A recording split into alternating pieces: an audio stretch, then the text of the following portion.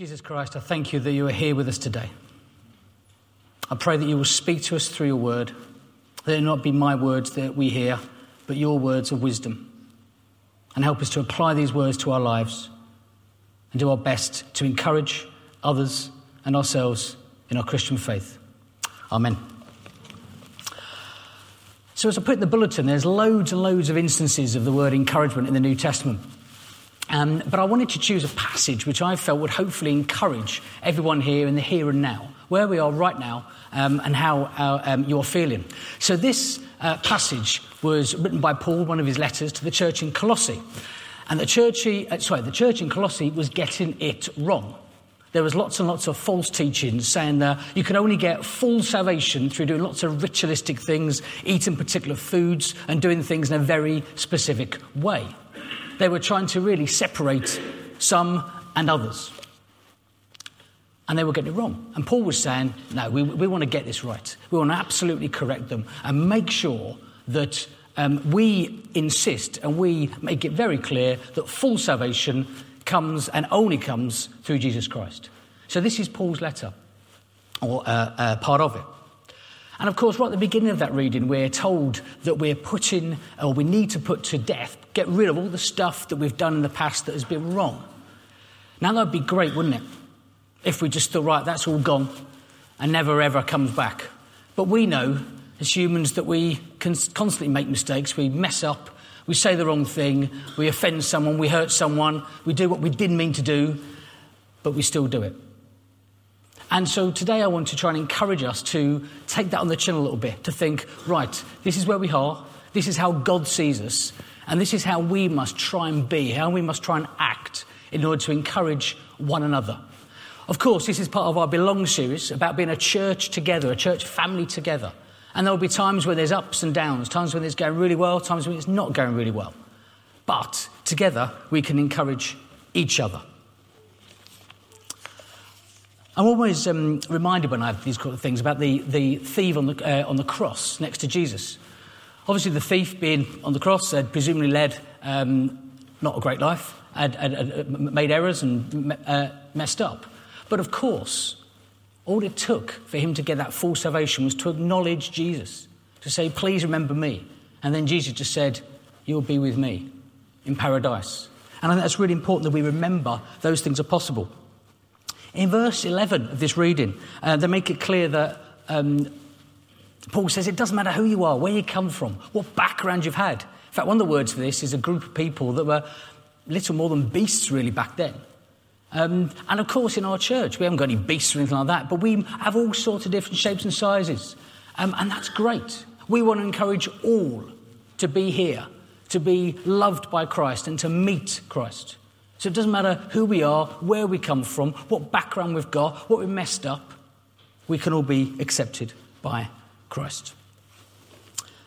So the main verse really I chose this reading for was verse 12, where it says, therefore, as God's chosen people.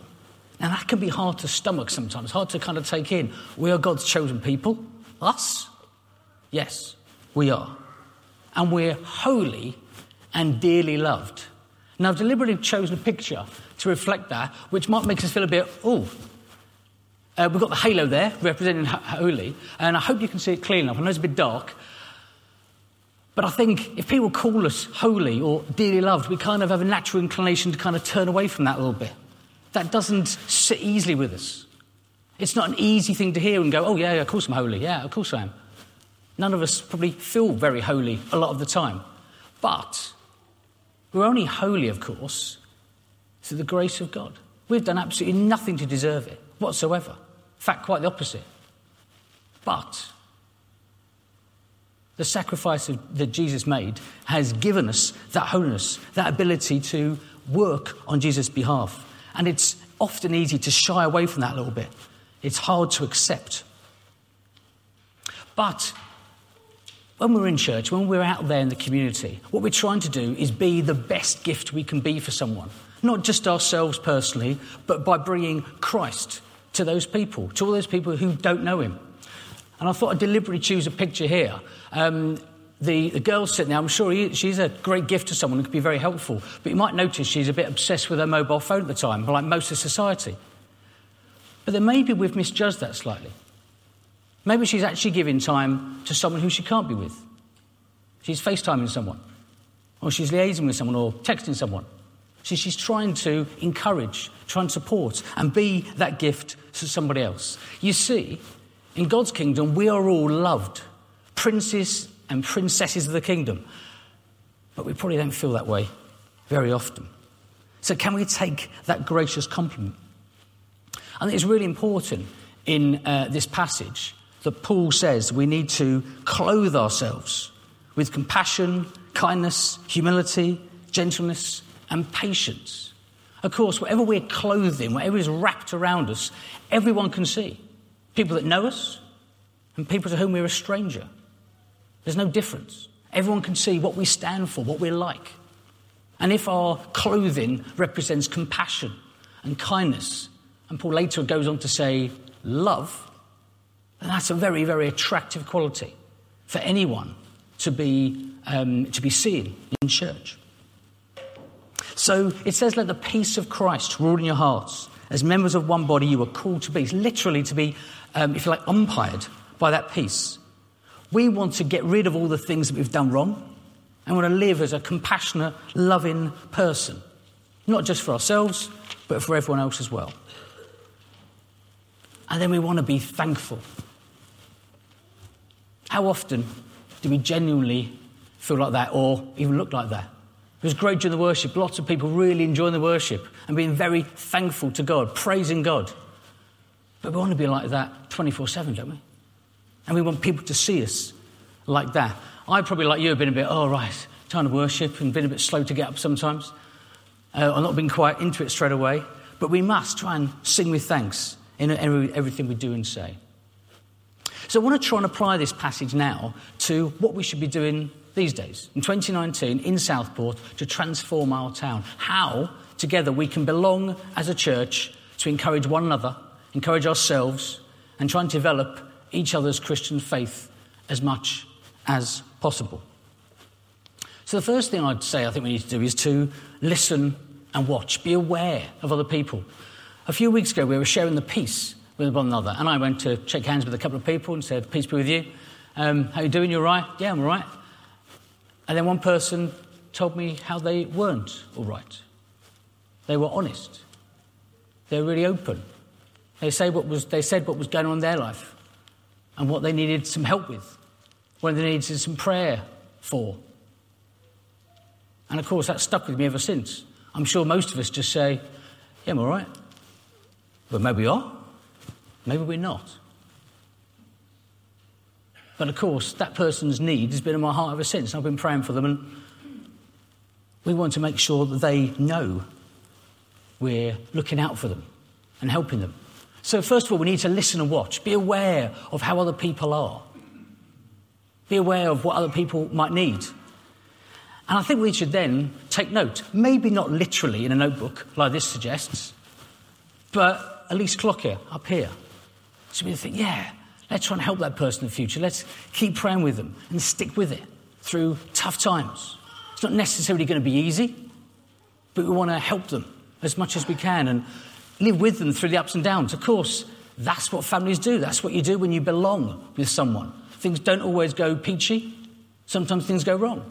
But you try and stick with people to help them in the good times and the bad. And of course, to have that time to pray. We can't do it ourselves. We need to dedicate those people and those situations and that encouragement we want to give to say, God, help this person. Help them to get what they need, to get to where they need to get to, and be encouraged in that. But then, of course, it's not enough just to say, right, okay, I've done that one. I'm sure that'll be fine. Not necessarily. We need to listen and watch again. We need to continually be with them and help them.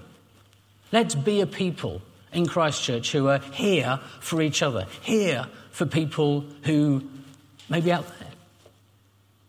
Now, I was saying to the 9:30 congregation, probably for some of the people in the 9:30 congregation, they maybe have time to do that a little bit more. And maybe some of us don't prioritise that time. Well, maybe we should. How lovely is it when someone asks you again about something or how something's going that has been happening for a period of time? That you're aware of something and you say, oh, how's that going with this? Or has that got any better? We all felt that feeling. I'm sure they I feel really cared, feel really loved for in that situation.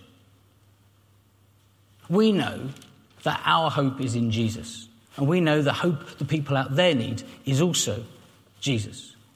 So let's make sure we are clothed in that compassion and kindness so people can approach us, can get support, can get help.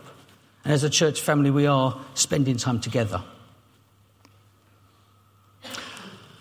Mother's Day can be wonderful, kind of for people, but it can also be tough for others. And we can be very thankful for mothers and the love and support and encouragement they give, and also be aware of those who maybe have lost theirs.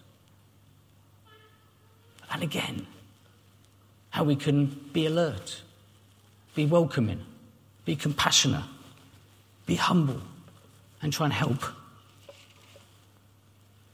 Of course, Jesus gave the greatest example of being an encourager.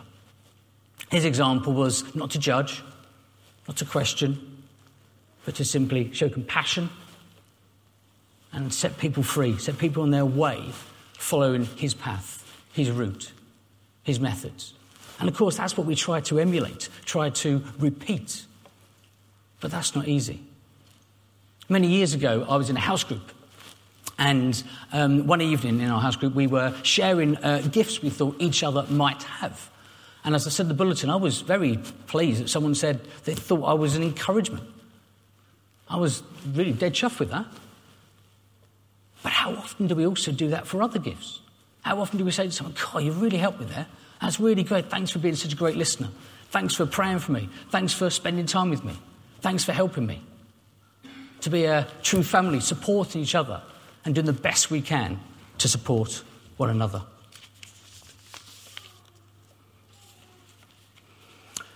Of course, there will be times when it doesn't quite go right.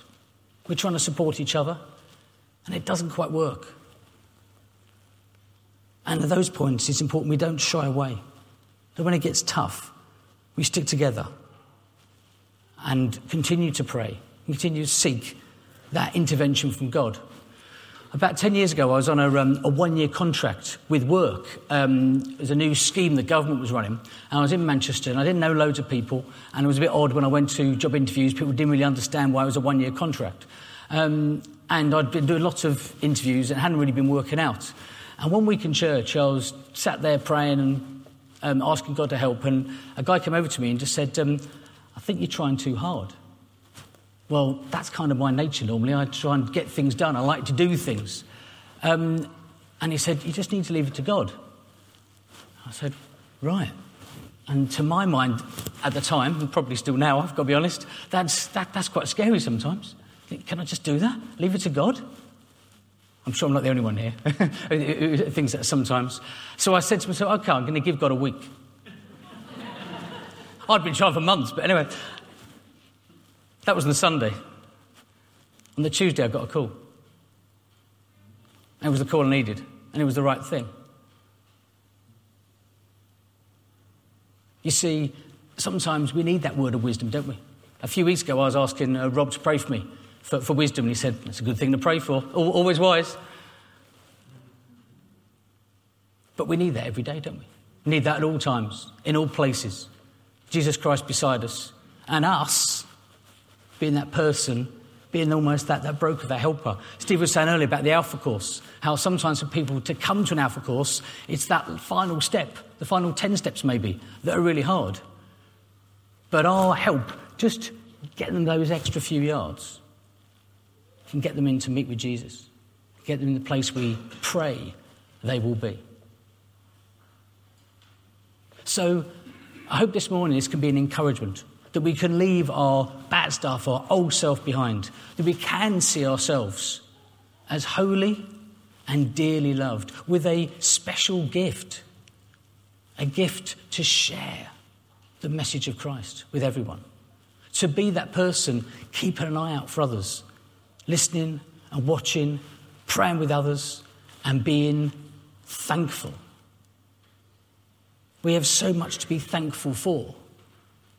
But how often do we live in that constant sense of thankfulness, being thankful for everything? We're taught that when we pray, we should pray with thanks. And I'm sure we will try to, but maybe we don't always get it quite right. Of course, a prayer doesn't have to be perfect to work. We want God to hear us and God to be with those people who we know need a touch from him. So let us be encouraging to each other, encouraging in growing our faith, in spending time together, supporting each other in the good times and the not so good times. Knowing at all times we are doing what we are doing for the benefit of the kingdom. So that whatever we do, whether in word or deed, we do it all in the name of the Lord Jesus, giving thanks to God the Father through him. Amen.